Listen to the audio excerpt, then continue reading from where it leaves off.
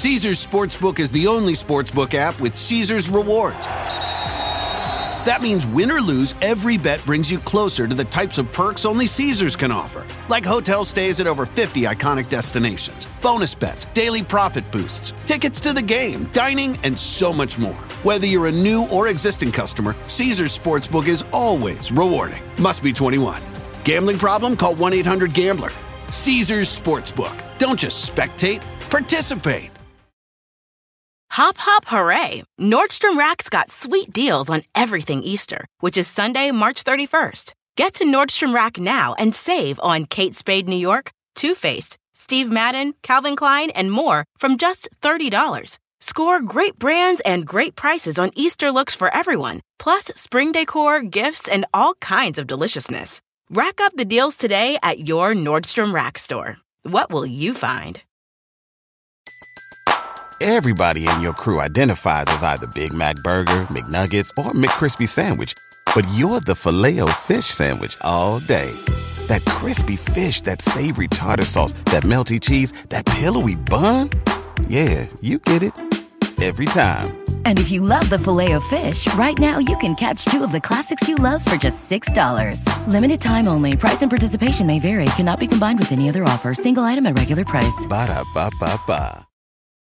Luxury is meant to be livable. Discover the new leather collection at Ashley with premium quality leather sofas, recliners, and more, all built to last. No matter how many spills, scuffs, or pet-related mishaps come its way, the leather collection at Ashley is made with the durability you need for the whole family. Shop the new leather collection at Ashley and find chairs starting at $499.99 and sofas at $599.99. Ashley, for the love of home. At Capella University, you'll get support from people who care about your success. From before you enroll to after you graduate, pursue your goals knowing help is available when you need it. Imagine your future differently at capella.edu. Welcome to the Journey Beyond Divorce podcast, where we invite you into a journey of healing and personal transformation that will radically change your divorce experience, heal your heart while refining your character, and set you up to be effective and feel empowered as you navigate the practical and emotional challenges of divorce. I'm your host, Karen McMahon, founder of Journey Beyond Divorce. My divorce brought me to my knees, and it also transformed me and set me on this path to help you.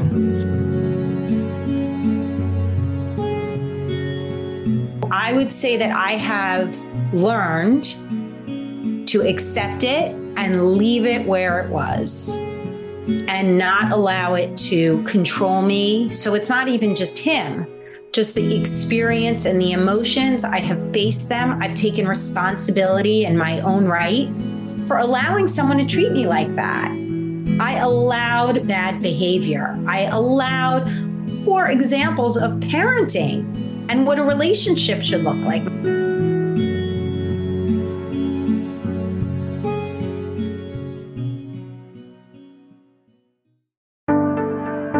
Welcome to All Things Parenting, where we introduce you to experts who share proven approaches to parenting, co-parenting, and step-parenting that we were never taught and need now more than ever.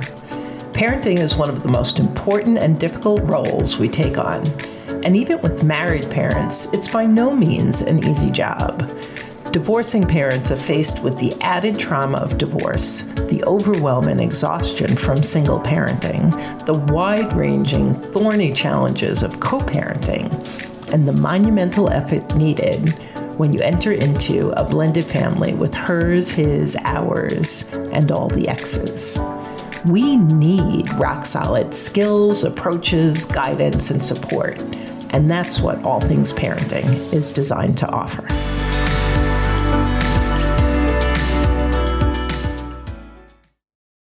Welcome back to another episode. In fact, the last episode of All Things Parenting. So over the course of this series, we've talked about parenting in general, co-parenting, parallel parenting, step parenting, parenting complex children, parenting from long distance. And now I am delighted to have the ExExperts on with me, Jessica and TH. And while they have a wonderful platform that you can find in the show notes and we'll talk about later, they're also both deeply experienced in parenting post-divorce, both for about 15 years.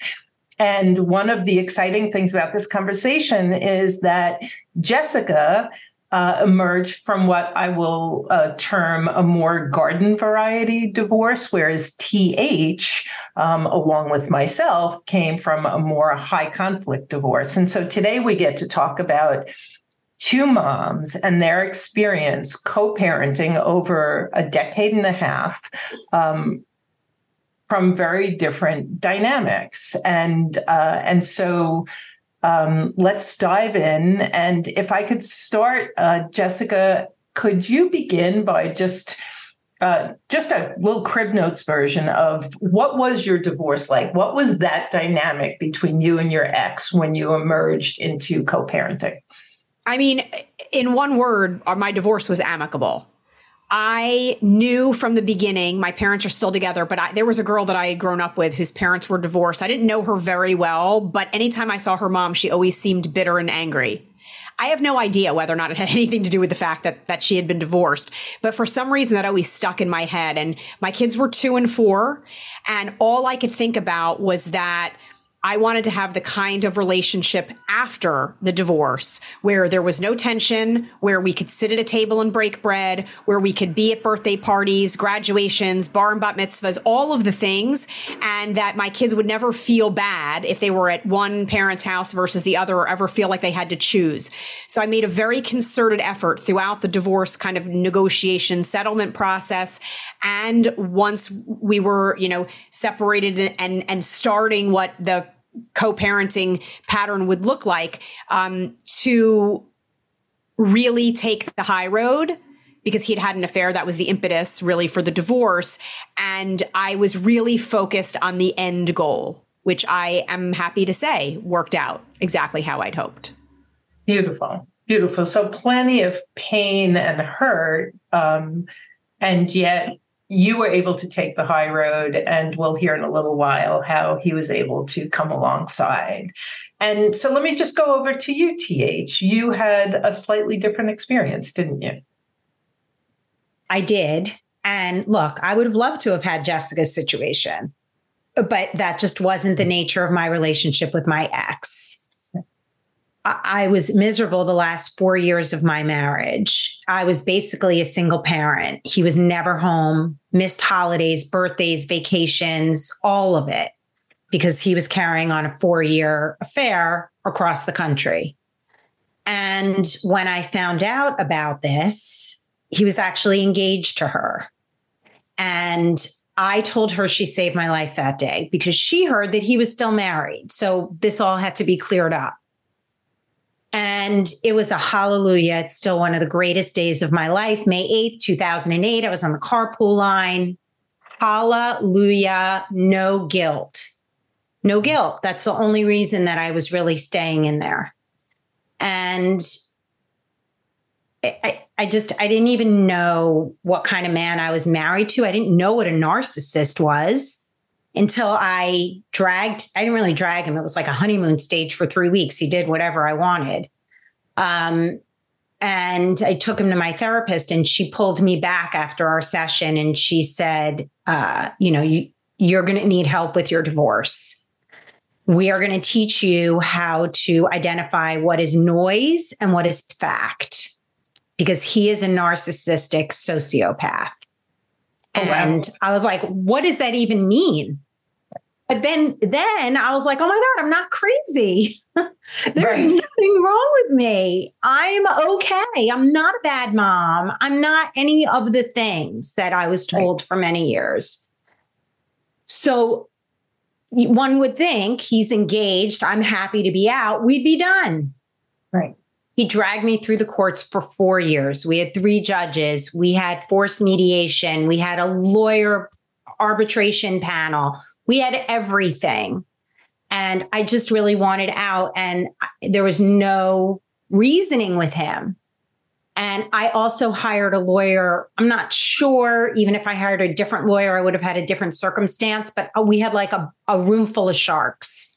Right. So I was following her lead because what did I know? Well, now I know better. So it took 4 years for our divorce. And it was great because I was free, but it was hard because the process and the humiliation of being evaluated now as a mother. You trusted me for 4 years. Now you're evaluating me as a mom, and you're evaluating my ability to get a job. I have a master's degree. Where's the job? So all of the things I feel like looking back, he just wanted to tarnish who I am. And I was so clearly not the person he was trying to make me out to be. And he settled on the day of trial. That day, literally at the door. Those things really do happen, people. It's not just on TV. Right. Yeah. And so then that's how you entered co-parenting. And so I just wanted, for the listeners, like, that's your contrast. My situation was much more like yours, TH. And so people say all the time, well, what does, I refer more to high conflict than a personality disorder. And what does that look like? And what it looks like in marriage is what it looks like in divorce is what it looks like in co-parenting. So even though we're going to be talking mostly about co-parenting for a moment, when you're in a relationship with somebody who can't own their part, who doesn't see their responsibility, who doesn't have the capacity to be flexible, to negotiate, to put the children first, to show grace, to compromise. I was just talking to a new client yesterday, and the expectation was very unrealistic. And my saying is, how goes the marriage, so goes the divorce, so goes the co-parenting. The best you can do is your part in changing the dance. And so I would love to dive into some of the specifics of what that looks like. But before we get there, I think we can all kind of talk about this topic. And that is the vital importance of taking off your coat of armor, stepping off of the battlefield, and beginning to be different with that person, regardless of what happened before. And so those are my words. I'm going to toss it to you first, TH, and then to you, Jessica, on that topic. That initial transition from we're fighting over whatever, the kids, the time, the equitable distribution, and now all those decisions are made, but we've been in a fight, whether it's been a big battle or not. So talk a little bit about your experience of that transition. I've learned not to engage. I literally do not engage with him. I don't have a phone conversation, so I can't hear the tone of his voice. I don't look at the smirk on his face. I can't be anywhere near that energy. So I don't engage. I literally handle it as a business transaction through an email that's carefully crafted. I put it in drafts. I never send it the first, maybe even the second time. I strip all emotion from it. The kids have birthday parties. This is what's happening this weekend. Just facts. That's it. So I'm curious, that's where you are now. Were you really there, like right out the door of the divorce? You were like total, because that's what I want to talk about for a minute, because there's that transition where you're really pivoting, and I'm hearing you and I'm wondering, was there a pivot or were you right there? No, it was a pivot because I was a single parent making all the rules, and now I have to bounce this off of him. Now I have to talk to him about stuff. I need approval. Like, who are you? You've been nowhere for 4 years. Now you're here and you have to know stuff. That was really hard for me to give up because I liked making all the rules and made my life so much easier. Right. So that was hard for me. I will say that having a therapist when you're coming out of a marriage like that, a relationship like that, is critical. to have someone who's really excellent and who you can hear. They can be excellent and you might think they're crap because it's not a good matchup. But so someone who has the experience, you were really also very lucky that your therapist was skilled that saw the personality and had those skills for sure. And knew exactly what to tell you to do. That was very fortunate on my part. And she carried me. I think I saw her 2, maybe 3 times a week at the very beginning, because then I'm dealing with this woman coming into my kid's life. It was enough that the lies and the deceit and everything on his end. But now there's a woman here who's in my kid's life. It's been like a hot minute. Right. So it did not happen automatically. It does take a lot of time and training and practice. Right. But you need support from someone who knows better than you do the right ways to do it. And she truly coached me. It wasn't even my lawyer. My lawyer was sucking up every penny for all the therapy I used her for, which is not what you use your lawyer for. And it did nothing but fuel the fire. It didn't help me be successful to heal and to learn to engage with him, which is where I am now. So therapy, practice, shutting off text messages, turning off the phone. We didn't have parenting apps. And we're going to talk about, you're getting into boundaries now, and I want to talk about that in a little bit. But so let's just toss it over to Jessica. So here TH, came out, and she was just in a lot of turmoil with everything going on. And what was the pivot for you with that mindset from the beginning? And if you could just speak a little bit to, was that a one-woman show, or did you have a spouse who also had a fairly decent mindset about, keeping the kids center and keeping it amicable? I think that part of what made my divorce amicable was the remorse from him when I found out about the affair, and the fact that he really did not want to get divorced.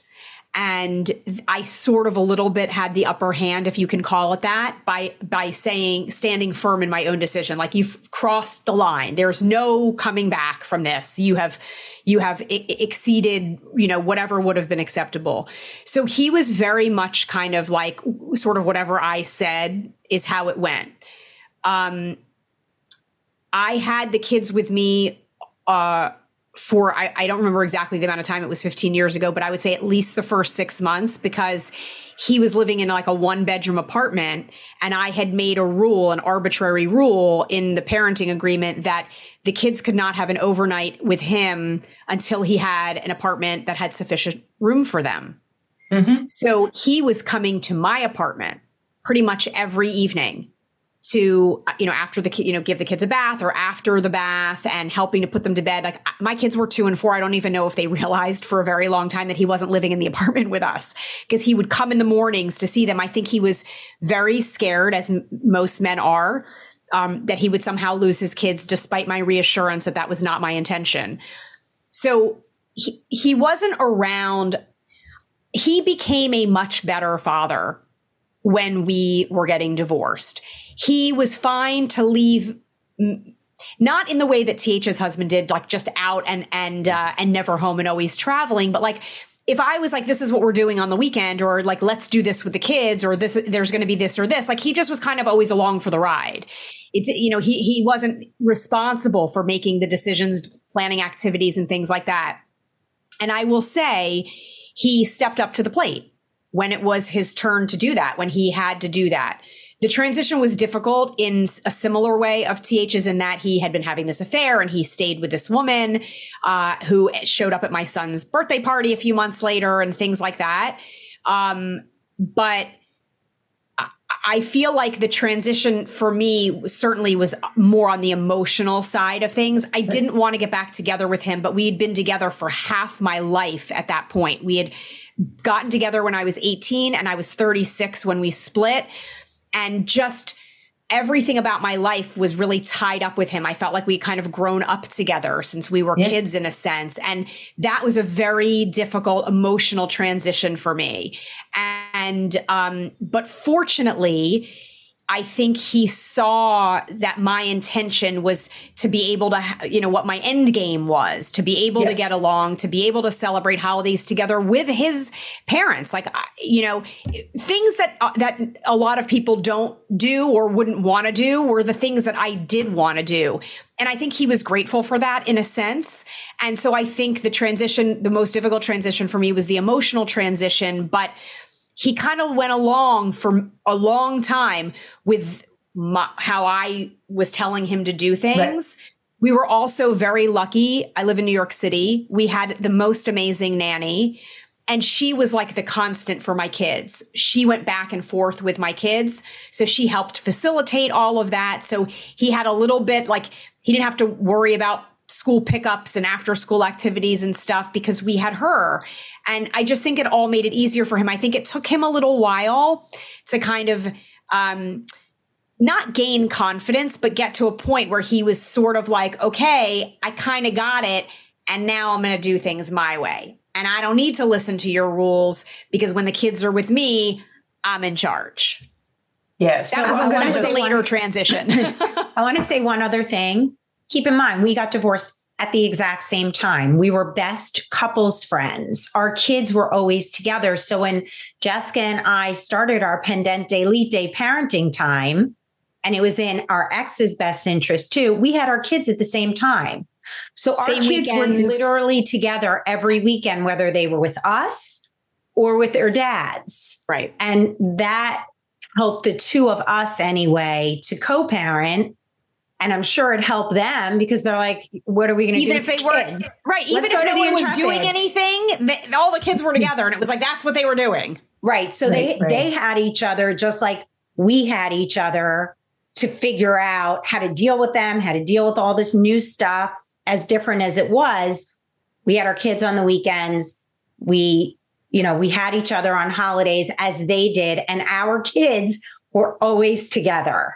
Right. Regardless of which is a real blessing and so highly unusual that you would have that like built-in additional support. And so, for those of you listening, that you're going to go from being on the battlefield, whether it's a mild one or a really high conflict one, and there's going to be that transition of pivoting. And as TH and Jessica are saying, it's like when you have things like another woman or another man involved, that's about, so you're going to be emotionally triggered. And I love, Jessica, your focus on the long game, because it's a focus on the children. And so regardless of what happened through the divorce, this concept of put your sword down, take your coat of armor off, settle into this new space because you've already fought over all of the important things. Now this is, it's not always the small stuff, but so often co-parents end up fighting over small stuff. Yes. I just also want to add, and I don't know if there are people that can relate to this. When we were growing up, divorce looked like War of the Roses. And I don't know, my parents are still together, so I don't know why I ever really had, it's not like I had thoughts about divorce, but I would think to myself, like, I don't understand how two people that loved each other enough to walk down the aisle and get married could then end up there. Mm-hmm. And I felt like, despite the fact that the last 2 years of my marriage, maybe 3, weren't great, I definitely, when I look back now, like, no, I wasn't that happy. But we had a really great run, I think. I know he does too. And I felt like, despite whatever happened the last couple of years, did not negate the first 15 years we had together. I could still appreciate everything that we had done and been through and all of the great times we had together. And on many levels, I still liked him as an actual person. I think he was an idiot. I think he was disrespectful. I think he was all the things that someone is when they cheat on their spouse. But I was able to somehow compartmentalize that and still like him for his sense of humor. He still made me laugh. Like, he was still good with the kids. And there were all of these other things. And I do think that made it easier for me. Like, I genuinely liked liked him as a person, despite the fact that I felt like he no longer had the privilege of being married to me. I think that's a huge part of why I have been able to get through all of it the way that I have, which I know doesn't work for everyone, because there's a lot of resentment and a lot of anger and a lot of vindictiveness when people are getting divorced, particularly when there's been an affair. And I feel fortunate that I had someone who I did genuinely like as a person. We would have been friends had we not gotten married. That's how I feel. And in our Voices of Celebration series, so often I hear that same sentiment, not so much from the high conflict people, but from people who something happened. It was financial betrayal. It was infidelity of one type or another, or, they outgrew each other. And in all of those cases, that ability, and you're talking about something that doesn't just happen. It's something that you have to work on, which is I choose to forgive. I choose to compartmentalize. I choose to let go. I choose to focus on what's best for my children and their other parent being in their life, and us cooperating is helpful for them when you can. And then when we pivot back to high conflict, I just want to say that for those of us in high conflict marriages, divorces, and co-parenting, there's this setup for failure, which is if you're a good parent, you'll have a cooperative, collaborative co-parenting relationship, and it takes two. And so you can want all you want, you can forgive all you want, you can pivot all you want, but if that other parent is going to continue to be in that high conflict place, then there's a different playbook for going forward. And can you kind of, can you jive on that, TH, and share a little bit of what that was for you?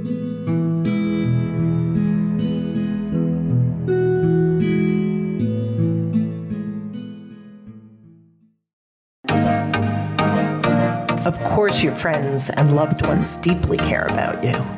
But if you're honest, while they mean well, when it comes to your divorce, they just don't get it. And sometimes you leave those conversations feeling even more isolated. If you're lonely and craving connection and support, check out our High Conflict Divorce Support Group. We're an intimate group of 12 people gather from the comfort of their homes to hear, see, and encourage each other, while our JBD team of coaches provide emotional support and practical guidance. There's no reason to take this journey alone. If you've been yearning for support, go to journeybeyonddivorce.com/HCDSG and register today.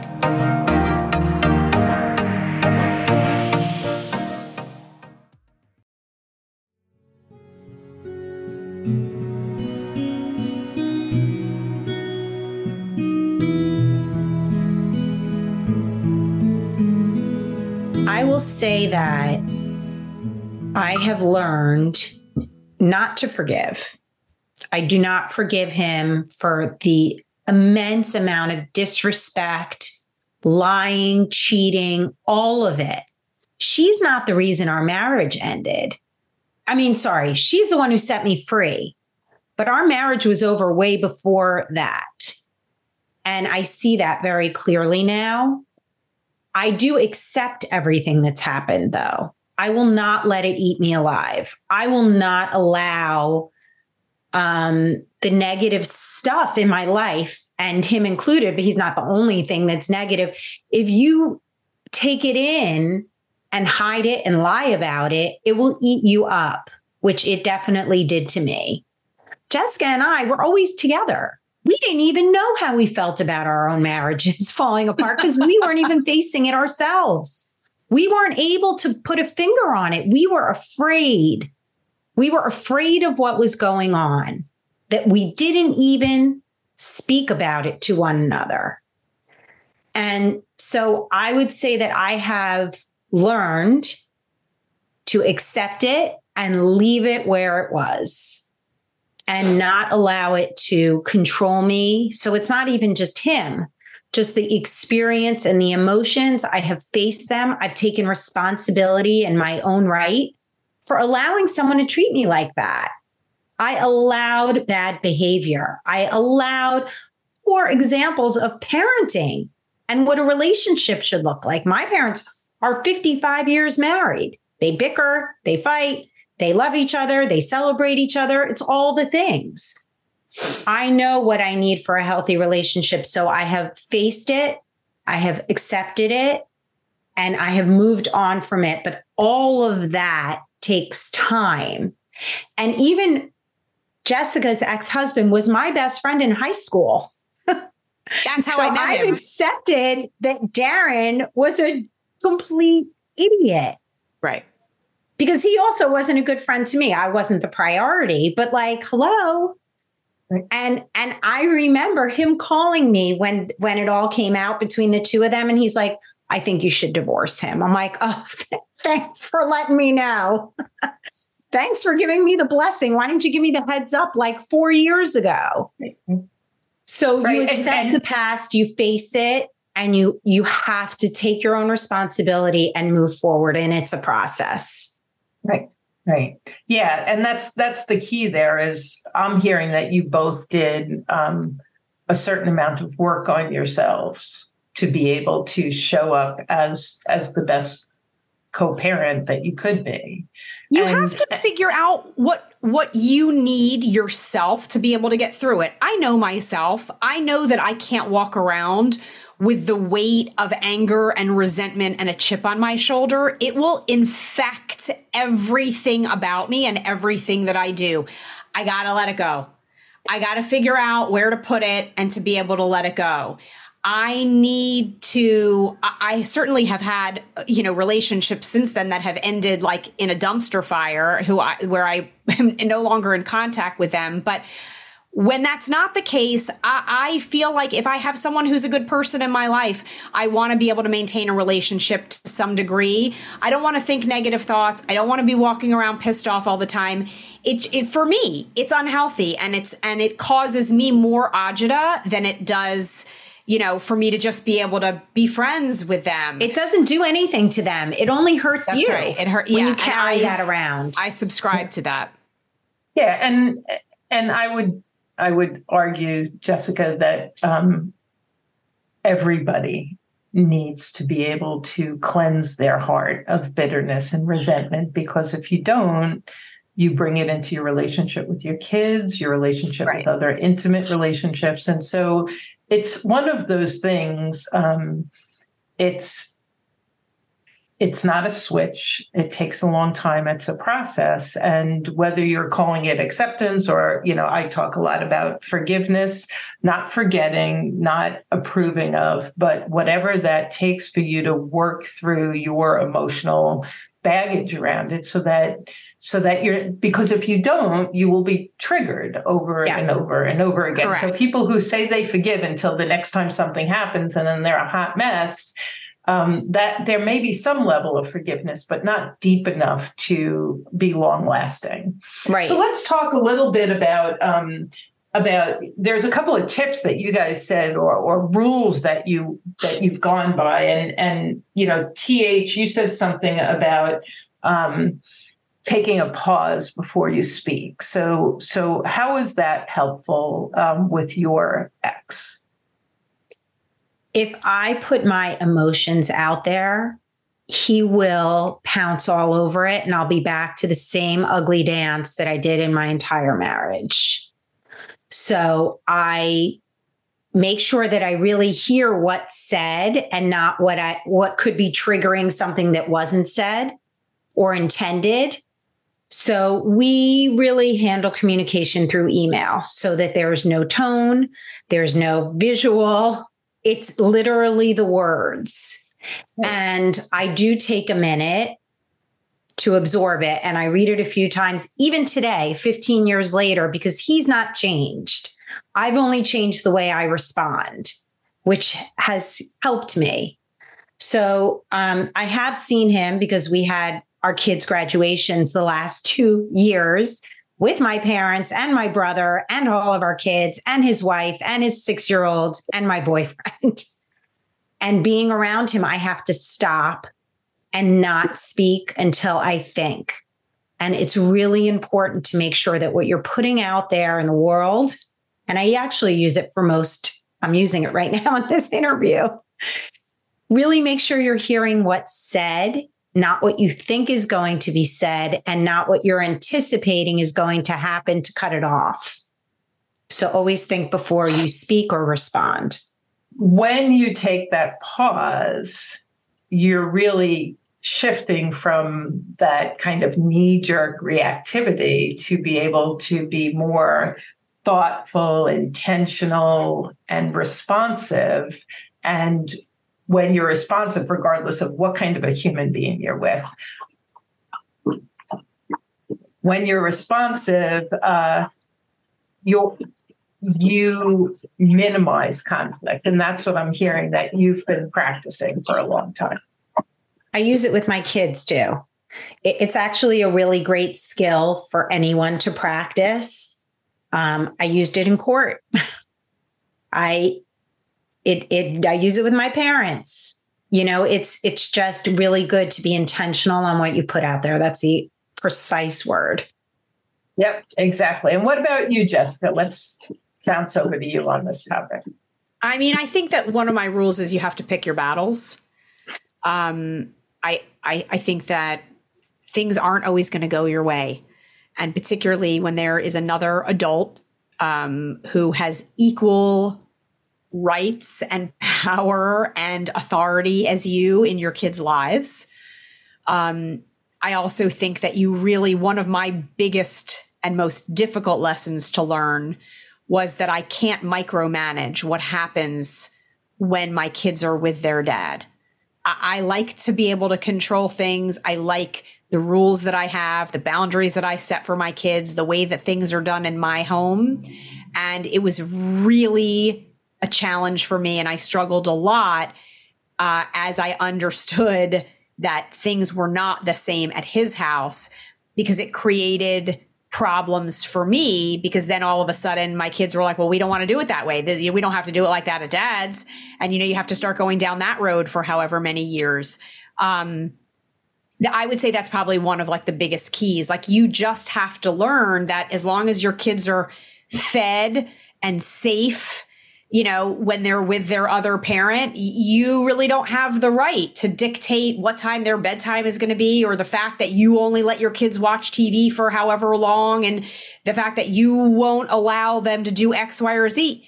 It doesn't really matter. It's just not your right, and you can't control it.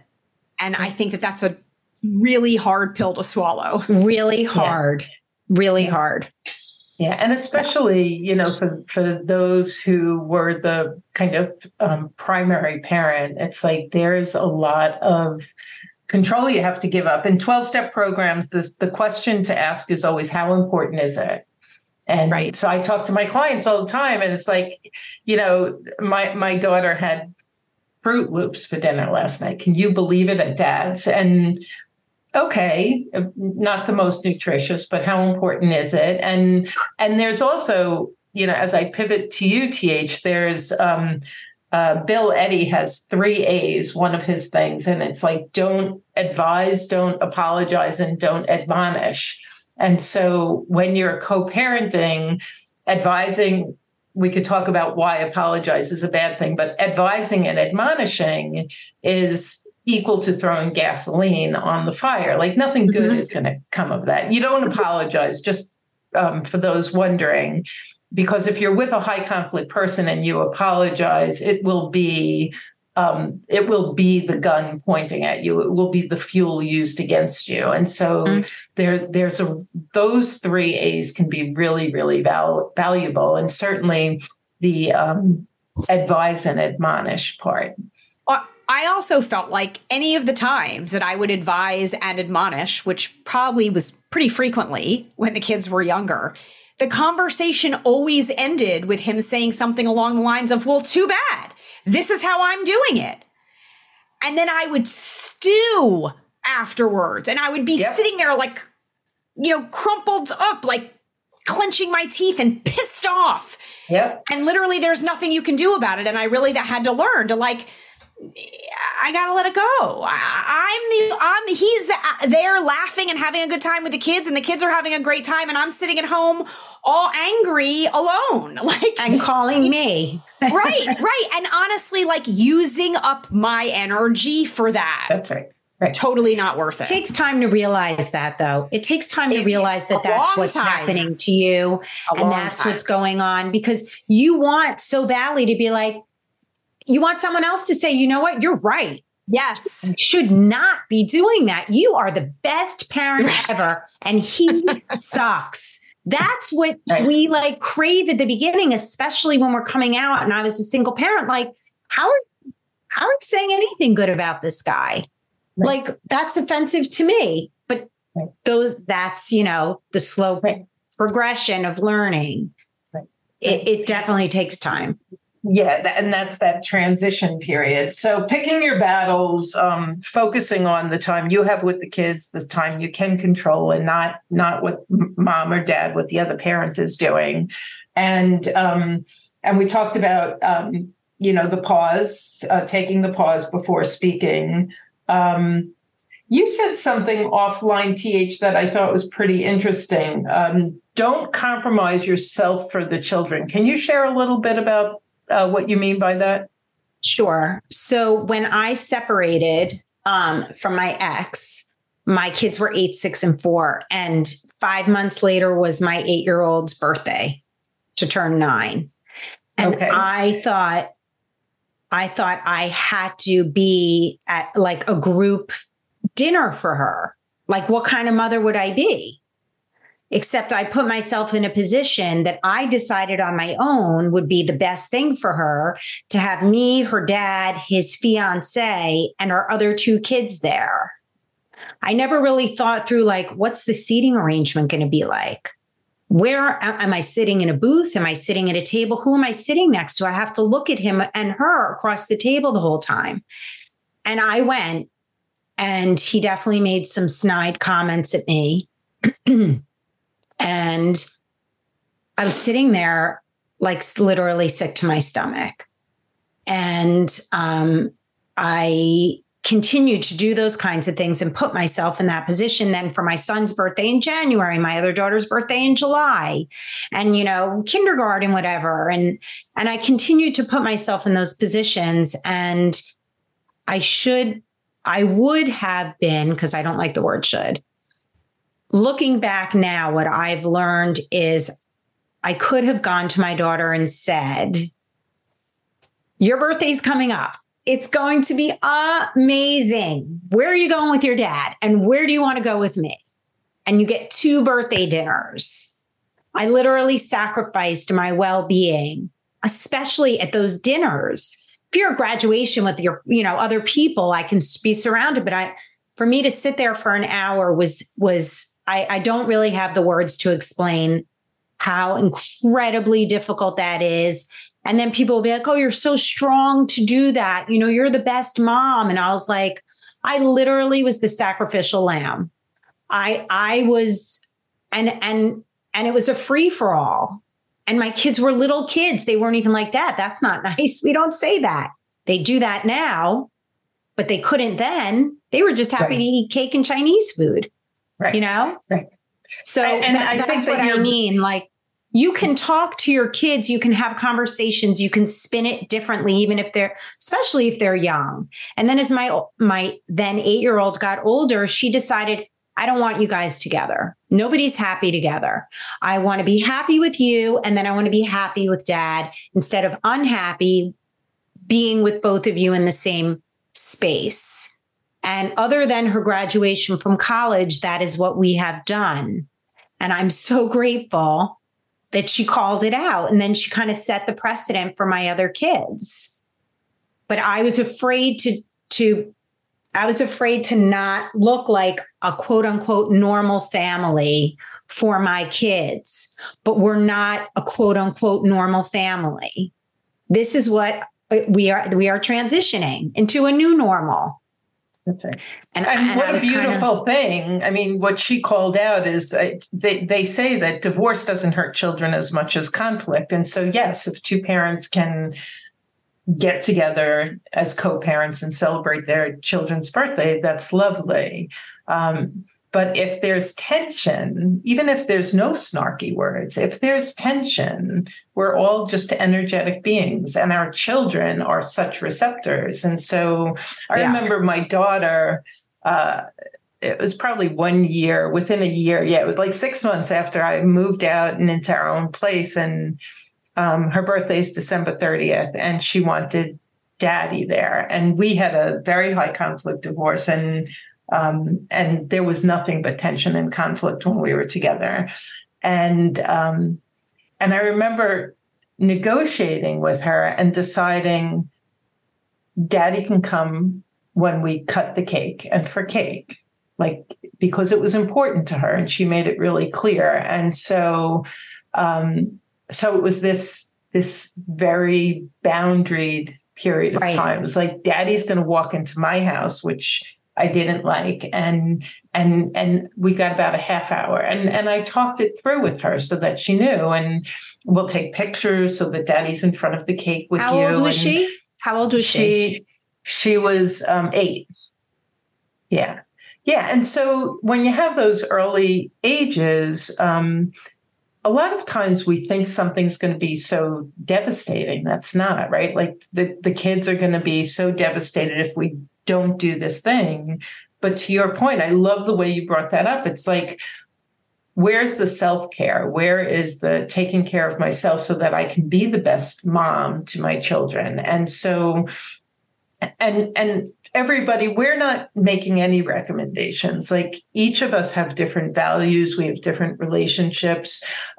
We have different capacities for patience or what have you. And so this is really just to share a couple of examples of ways that that Jessica and TH have co-parented to give you ideas, to give you permission, to give you grace and mercy, that none of this is easy. And I think so far the underlying message too is do your own work. Stop looking at what he or she is doing in the other household and really keep the focus on yourself. Because that's where all of the value is. And Jessica, you said something about really the value of being nice and kind in your co-parenting situation. Can you share a little bit about that? I can. I mean, obviously, it goes along with the idea that I have this very amicable relationship, that we have a friendship.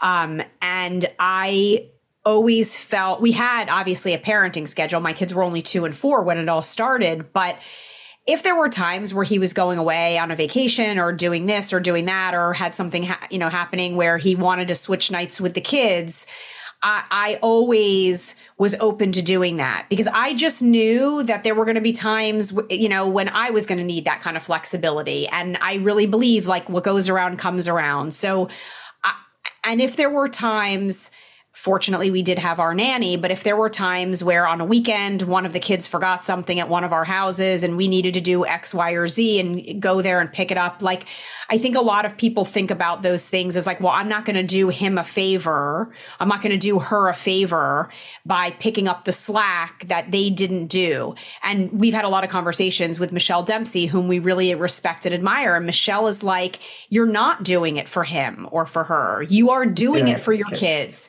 If your kid is supposed to go to a costume party and the costume is at your house and they're at their other parent's house and you need to bring the costume over and you're like, well, I'm not doing it because they should come and pick it up. Like, at a certain point, you just have to be like, I'm just going to help my kid. So right. I really feel like being flexible and being nice, if it can go both ways, is invaluable and has benefited me a lot. Because when I started dating and I had a parenting schedule and then, I needed a night off or this or that, like, I was always able to work it out with him. It was never a problem. So I'm really grateful that I was always super flexible, because it comes back in spades. And how do you think that impacted your kids, both of you being so flexible? My kids love when we're all together. They love it. My kids are very comfortable when we're all together. And this year for Mother's Day, the four of us had dinner. I feel like I'm giving, not that I'm giving my kids a gift, but I'm giving my kids a gift because they are so comfortable. And I feel like, look, all kids tell their moms certain stuff and tell their dads certain stuff. So I kind of love when we're all together, because I feel like I get little, tidbits and nuggets of things from conversations that they had that I may not have had otherwise. They're very open talking to both of us and talking about things that sometimes they're not necessarily talking about when they're with me alone, and likely the same with him. So I feel like it's benefited my kids hugely. We, all four of us, piled into the car and drove 6 hours to bring my kid up to college last summer and had a great time. I mean, I feel like my kids at their ages now, 17 and 19, have enough friends whose parents are divorced that they have expressed the gratitude that we have the relationship that we have. They know that they're lucky that we've been able to do this, that we were both on the same page with this from the very beginning. They hopefully will never know the efforts that went into it, which I will pat my own back and say more on my part, because if I had been all caught up in the affair thing, I think it would have been very understandable if I had not taken the path that I did. And like I said, my ex kind of followed my lead in that way. But I think that my kids recognize how lucky they are. And I do think that it's benefited them and it's been great for them. And I'm grateful for it. Yeah. And it's a beautiful story of collaborating and cooperating afterwards. And so much that's out there in the Ethernet says if you're getting divorced, you have to be amicable and collaborate and be cooperative because it's best for the children. And all of that is completely true. And it takes two. Right. And I do want to say, I mean, I don't want to make it like it's all unicorns and rainbows. I mean, he pisses me off. We're not married anymore. We don't agree on everything. There's shit that he does that makes me really angry. There's stuff that he says he's going to take care of that he doesn't. And I have to do we have our things. Yes. But for the most part, it all works. I certainly don't want to make it I'm like the shining light beacon of what everybody should aspire to. No, he's a pain in my ass because he's my ex-husband. But it works. And I think that at the end of the day, we both actually respect each other and we both like each other.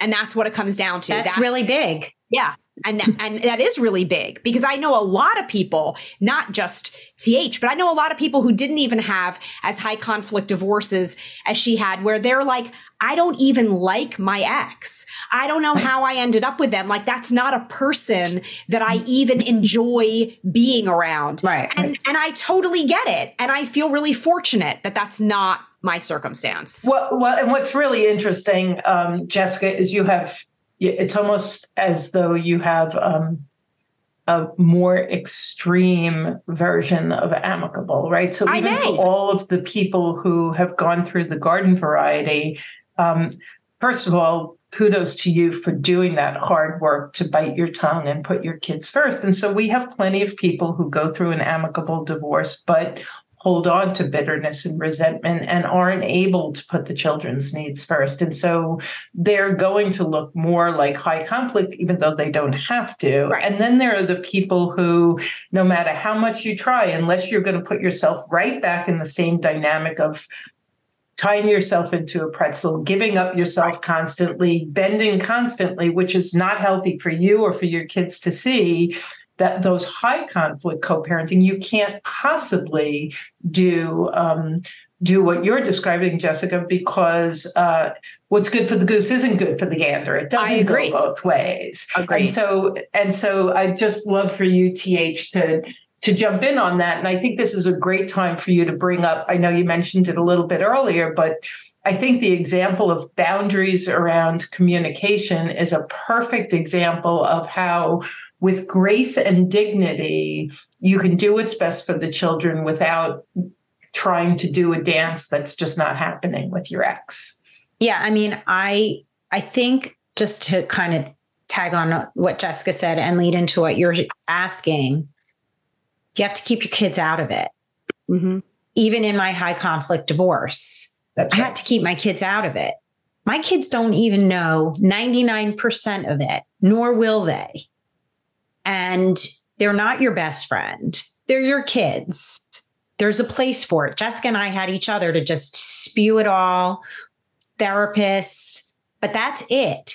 Because you tell friends, you tell family, your kids will overhear it and they will be in the middle of it. So I moved from text messaging because it was harassing and completely no phone calls to only emails. So I have been taught by my therapist, and I'm sharing it all with you today, that if you're in a position where you cannot and you are uncomfortable speaking on the phone to your ex or to their father, or whatever the situation is, or seeing them in person, write it down. Write it down like a business meeting with an agenda. And don't send 10 emails with one item in each. Put it all in one. You have to limit the amount of communication, because if I had put myself in those vulnerable spots, number one, nothing would have been resolved that was on the to-do list. And I would have just felt defeated again. I would have just been brought back to that place. I wasn't in a place of strength yet, hadn't learned enough yet. I didn't know how to undo bad patterns yet. And so really setting up boundaries for how we communicate was critical. And it actually was happenstance, because he was texting me 30 times a night, berating me. And so I went to my lawyer and I was like, I can't do this. And now knowing it, I should have just shut off the phone, right? But we don't, and we didn't. And so then the deal was no more text messaging to me, otherwise restraining order for harassment. So that's how it got into emails. And then my therapist helped me, again, think before I speak, no emotions, purely facts. This weekend, this is happening, this happening, this happening. And you had said earlier, Karen, about not advising. And I actually just edited an email that I sent to him this morning. And in it, it had said, I think, and I got rid of it. And actually, if you turn it around and you say, what do you think? Then they're like the hero. But that took time to learn that skill. So he doesn't care what I think. He doesn't want to hear my opinion. He's not interested in that. So you strip it down to the facts. And then that's the best way for me to communicate without being triggered, without saying things that I don't want to say. And in order to keep the kids out of it. And by the way, I can only control 100% of my 50%. He did bring them into quite a bit of things. And so I think that you can still show up as a really great co-parent on your own, even if the other one is not on the same page. I definitely showed up in a much healthier way for a long, long time. Yeah. And that's because I was going to therapy and I was learning how to respond and just be a good listener for my kids, shut my mouth. I'm here, but I'm not giving an opinion. And all of those things are really critical. And it runs deep, like high conflict runs deep. You know, I married him because he's the devil I knew, right? From growing up and all the other stuff that you carry along as heavy baggage. I would argue that especially if the person is high conflict, all the more reason for you to really do the work, be intentional, set boundaries. And, you know, that piece, I mean, you're talking about one little piece about boundaries. I'm about to do a 5-day boundary challenge. And for those of you divorcing someone who's more high conflict, the tendency is to focus on their behavior. And the beauty is when you just take full agency. And that's what TH is talking about. TH, I woke up one day to 138 text messages Now, my phone I had long since put my phone on silent because my kids were under my roof. So I didn't have to worry about it. But I remember waking up, looking and going, wow, he had a really bad night last night. And so I certainly coach around co-parenting and that ability to choose, are we going to speak? Are we going to text? Are we going to email? If the emails are triggering me and they're 3 pages long, how am I going to deal with it? Do I want to see it dropping into my inbox if I'm working during the day? Do I want that phone dinging while I'm being texted? And so there's all types of decisions that we can make as co-parents to create safety and create boundaries so that we're not triggered, so that we can be the best with our kids. And that's what I hear you doing with the way that you've approached this. And what's really interesting now, I think the 3 of us all have kids from 19. My oldest is 26. I have a 24 and a 26-year-old. So we've been doing this. We've been doing this, each of us, for about a decade and a half. And one of the things, and I would love for you to each chime in on this. So for me, my children of their own accord have decided that being in relationship with dad doesn't work. It's harmful for them. Had I complained or put him down at all, I never would have been the sounding board and the safe person for them to just process what they were experiencing and make their own decisions. And so that's the last thing I'm going to throw in is I don't care how bad he or she is, do never put down, belittle, complain about your child's parent to them. You can complain to your girlfriend, your coach, your therapist, not in earshot of them, not if they're 9, 19, 29, or 49. Do not ever speak negatively about that other parent, because that way you get to be a safe person for your children to come to and work through the challenges that they're having.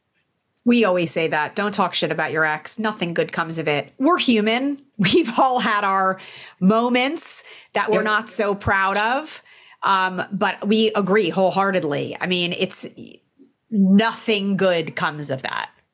Yes. And also, especially when your kids are younger, like that whole expression of like from the mouths of babes, or like kids say the damnedest things, like shit fell out of my kids' mouths to me that they had picked up when they were out with their dad or their grandparents that I'm sure I was not meant to hear. So I knew that if there was stuff that I was saying, it was 100% going to go back to them. It's totally unintentional, but like, you got to be careful. Yeah. Yeah. Bite your tongue. I've actually taught my kids now how to have a reasonable relationship with their dad, because for the last few years, they've really struggled with him. And I remember my daughter telling me that and this is still the 8-year-old who's now 23. She goes, I just don't want to hate my dad. I so don't want to hate him. I want to love him, but he makes it very difficult. Mm-hmm. And she's actually very quiet, but she comes up with these lines like, you know, so I know she's thinking about it. And my younger daughter has the most conflict with him because I think that he reminds her of me. She reminds him of me. Yep. And so I've been her sounding board. I do not speak badly about him. I do believe that we make our own beds. I believe that cream rises to the top because we all do. And there's nothing I can do.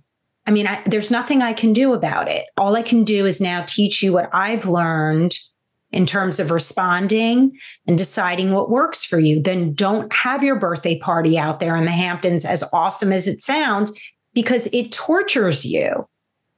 It's not worth it, but she had to kind of live it. Yep. And then I listen and I support, and I do believe they will have a relationship with him.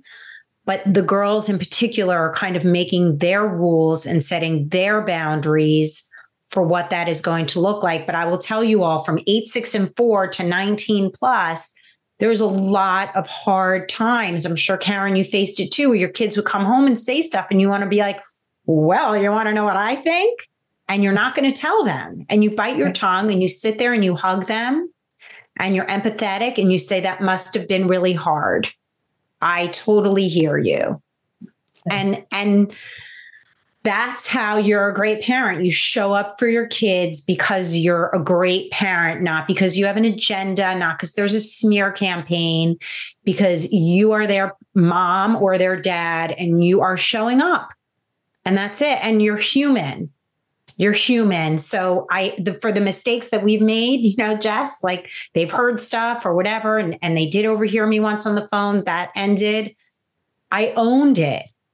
Yep. I went up to them. I said, you know what? I made a huge mistake. Don't blow it off. You made a mistake. You totally screwed up. So just own it.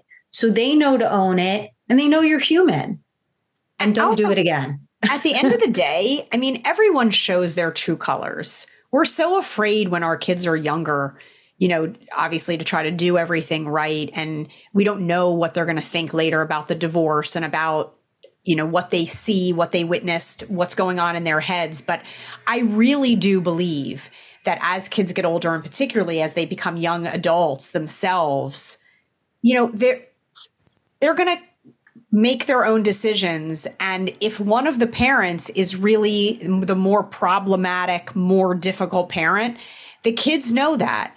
And they'll decide to try to maintain a relationship with them or not. But we don't have to encourage them or push them in a direction. It's going to happen naturally. Absolutely. It's not good for them. Absolutely. It's not comfortable for them.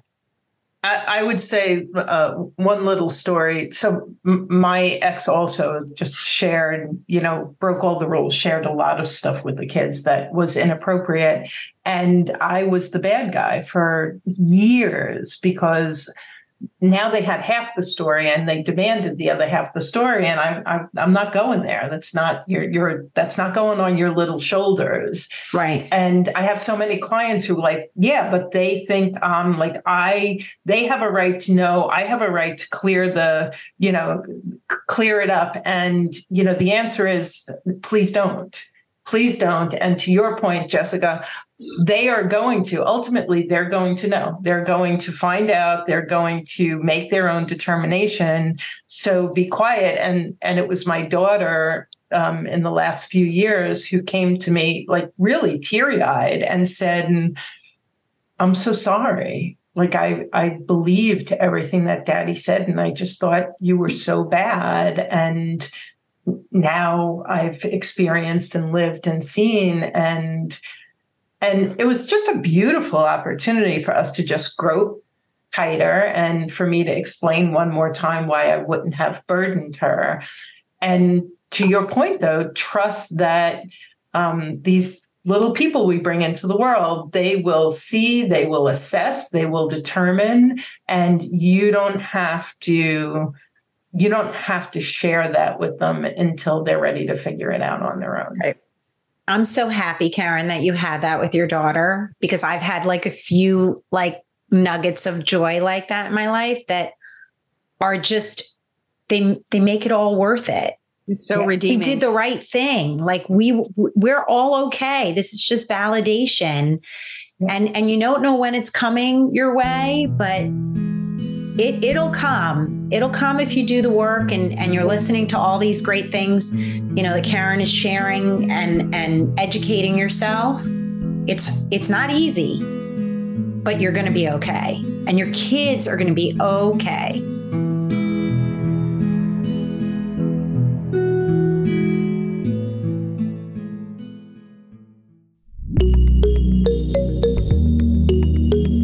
Joe and their spouse always seemed to be fighting, but nothing was ever resolved.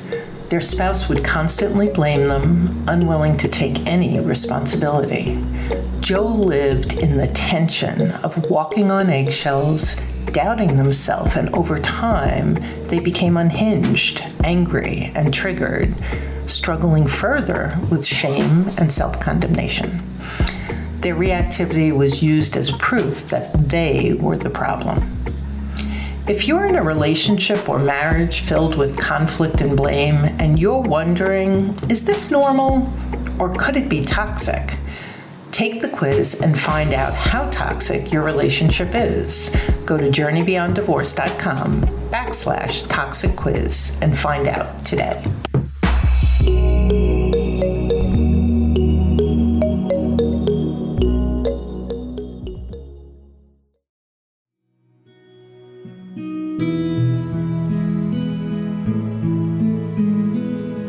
So do each of you have anything of final words of wisdom or encouragement that you want to say? And then I'd like you to share a little bit about ExExperts and just let people know where they can find you. I would just, echo what CH just said. Divorce sucks. It doesn't matter if you're having a friendly, amicable divorce or if you're having an acrimonious divorce. Divorce sucks. And it's scary and dark and overwhelming and emotional. It's all of the things, no matter whether you initiated it or not. But there is a light at the end of the tunnel. And I know that it's hard to see. And based on someone's situation, it may be harder to see for some than others. But the truth of the matter is that when all is said and done and when the smoke clears, it's really an opportunity for you to relearn who you are, what you're looking for, what you need, and it's an opportunity to live the life that you want and deserve. And we always, say to people, we are not advocates for divorce. We, in no way are we ever encouraging, God forbid, unless someone is in some type of an abusive situation and if safety is an issue, you got to get out. But we're not encouraging people to get divorced, but we are encouraging people to dig deep and recognize and acknowledge what kind of a life you want. And staying for the kids is really not the answer. There are enough studies done and enough experts out there, enough psychologists who speak to the fact that kids that grow up in an environment with, parents who are always at each other's throats and who are not modeling a healthy relationship are worse off in the end than having two happy parents in two separate homes. So I just want to say, you will be okay. You'll be more than okay. There are a lot of things that you can do, a lot of places you can go for support and resources to get through it. But you'll be so much happier on the other side. Beautiful. I would just say that existing is not living. I existed, I floated, I wore armor. I just was there. I was not functioning. I was not participating. I was not growing. I wasn't even stuck. I was under the mud. And that's not living. And we have one life to live here. And it's no failure on your part. It's not a reflection on you personally. If you're in a relationship that's not working for you, you can approach it with empathy, like Darren and Jessica did over a box of tissues at the dining room table, or you can stand up for yourself. And I really didn't trust my gut. The fear outweighed the sound of my gut telling me, you need to move on. You need to get out of here. I couldn't find my way. That's unfathomable to me right now. How do I not find my way? That sounds absolutely ridiculous. Everybody has their own stuff, but there are vetted, trusted resources out there, and you deserve to live in a way that works for you. And so just educate yourself. It is powerful. It is everything. And you can learn anything that you want to. And that means you can do the work. You can do the things. I had a quote that I just shared the other day. I follow Peloton really because the instructors are so inspiring. But my guy, Matty Magiacomo, said, as of where you are right now in this moment, you have survived 100% of your hardest days. I like that. So don't say you can't do it. You're actually doing it right now. You did it yesterday. You did it last night. You are doing it. So don't question yourself. You can do hard things. Get the right support. Have positive, not toxic people around you, and trust your gut. That was a long-winded last note, but it's all intertwined. I want people to know three of us are shining examples. Did we want divorce? No. Did I want my kids to go through this? No. I didn't want any of it, but I'm so thankful for it because I wouldn't be here today. I don't know what I would be if I was still back there just existing and not living. Yeah. Beautifully said. So tell us a little bit about the ExExperts, and then we'll say our goodbyes. I mean, it all came from our experiences of having gone through this at exactly the same time, being young. We weren't really quite at the age group yet where people start getting divorced. Our kids were really little. We didn't have a lot of experience with it. Like TH said, our parents are still together. And we would talk back then, like, how the hell do people do this? Every day we were like, did your lawyer tell you this? Have you learned about this? Don't forget to ask your lawyer about this. Like, guiding each other through the processes. Even though we had completely different divorces, there were some similarities, and there are some things to just know that were worth asking our lawyers, even if in the end it didn't necessarily apply to us. So we felt like there weren't a lot of resources back then for us to really be able to educate ourselves and know what we needed to know. Because the truth is, you don't know what you don't know until you're going through it. And so years later, we found ourselves a few years ago at a point where we were like, we really need to offer this. Now there's so much information out there. Everybody has an agenda. Scary. You don't know who to trust. You could read an article about how to find the best lawyer, but it's written by a lawyer who wants you to hire them. We decided we needed like an unbiased, vetted, faceted platform where everyone can go and all of the information is there in the categories that you need, talking about the real stuff with experts in the divorce industry, as well as what we consider ourselves to be real life experts. And so ExExperts was born, and the Divorce Etc. podcast was born, and we're everywhere you want to be. I mean, the podcast is on every podcast platform. I'm happy to say we hit a milestone of more than 100,000 downloads at this point. I think we're at 110 now. We're top 20%. Yeah. We have a website. That's where kind of everything lives, but we are obviously all over social media, TikTok, Instagram, LinkedIn, Facebook. Our handle is always at ExExperts. It's all spelled out, ExExperts. And people DM us. We offer one-on-one sessions. We listen to the feedback from the ExExperts community, and that's how we decide what topics to cover, who to speak to, and what questions to ask so that it's relevant specifically to the people who are coming to us for resources and support. And it's just a platform that we wish we had that we didn't have. Beautiful. And Karen is among our original Karen is one of our experts and has contributed multiple podcast interviews with us. Correct. And we are now also on YouTube with original new content about kind of the stuff we deal with now after divorce. Like, we've been divorced longer than we've been married. And we've dated and broken up and kind of repeated bad patterns. And our kids are growing up and how to deal with new questions and new things. And all of that is now shared on our YouTube channel. So you can find it all at ExExperts.com. And any questions, you can email us at hello@ExExperts.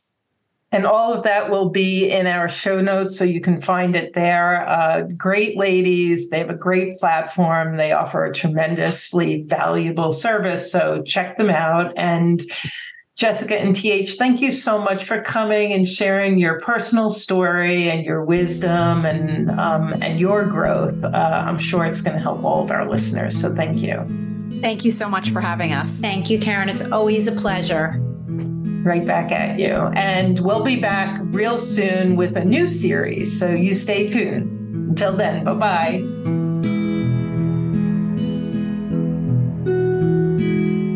Thanks for joining us on the Journey Beyond Divorce podcast. I hope you found guidance and encouragement to help you along your journey. If you like my podcast, please take a minute to subscribe and leave a review on iTunes. You can also visit us at jbddivorcesupport.com, where our team of coaches support both men and women through our one-on-one coaching, group programs, online courses, and free resources. Stay tuned for our next episode, and I'll talk to you soon.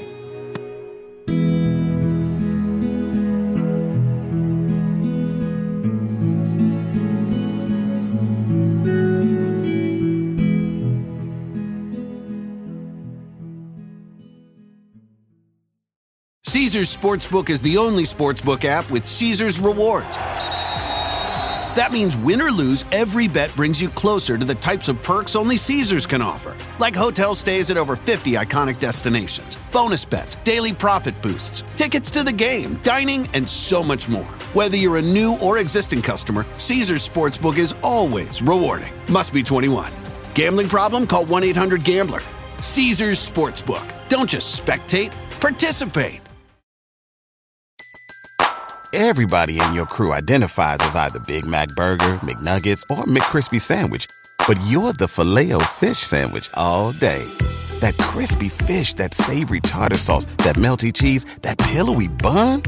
Yeah, you get it.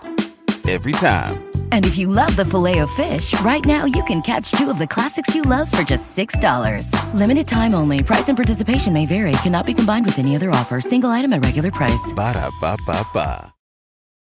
Luxury is meant to be livable. Discover the new leather collection at Ashley with premium quality leather sofas, recliners, and more, all built to last. No matter how many spills, scuffs, or pet-related mishaps come its way, the leather collection at Ashley is made with the durability you need for the whole family. Shop the new leather collection at Ashley and find chairs starting at $499.99 and sofas at $599.99. Ashley, for the love of home. Sometimes it takes a different approach to help you unlock your true potential. With Capella University's game-changing FlexPath learning format, you gain relevant skills you can apply to your career right away. Earn your degree from an accredited university and be confident in the quality of your education. Imagine your future differently at capella.edu. Capella University is accredited by the Higher Learning Commission. Learn more at capella.edu/accreditation.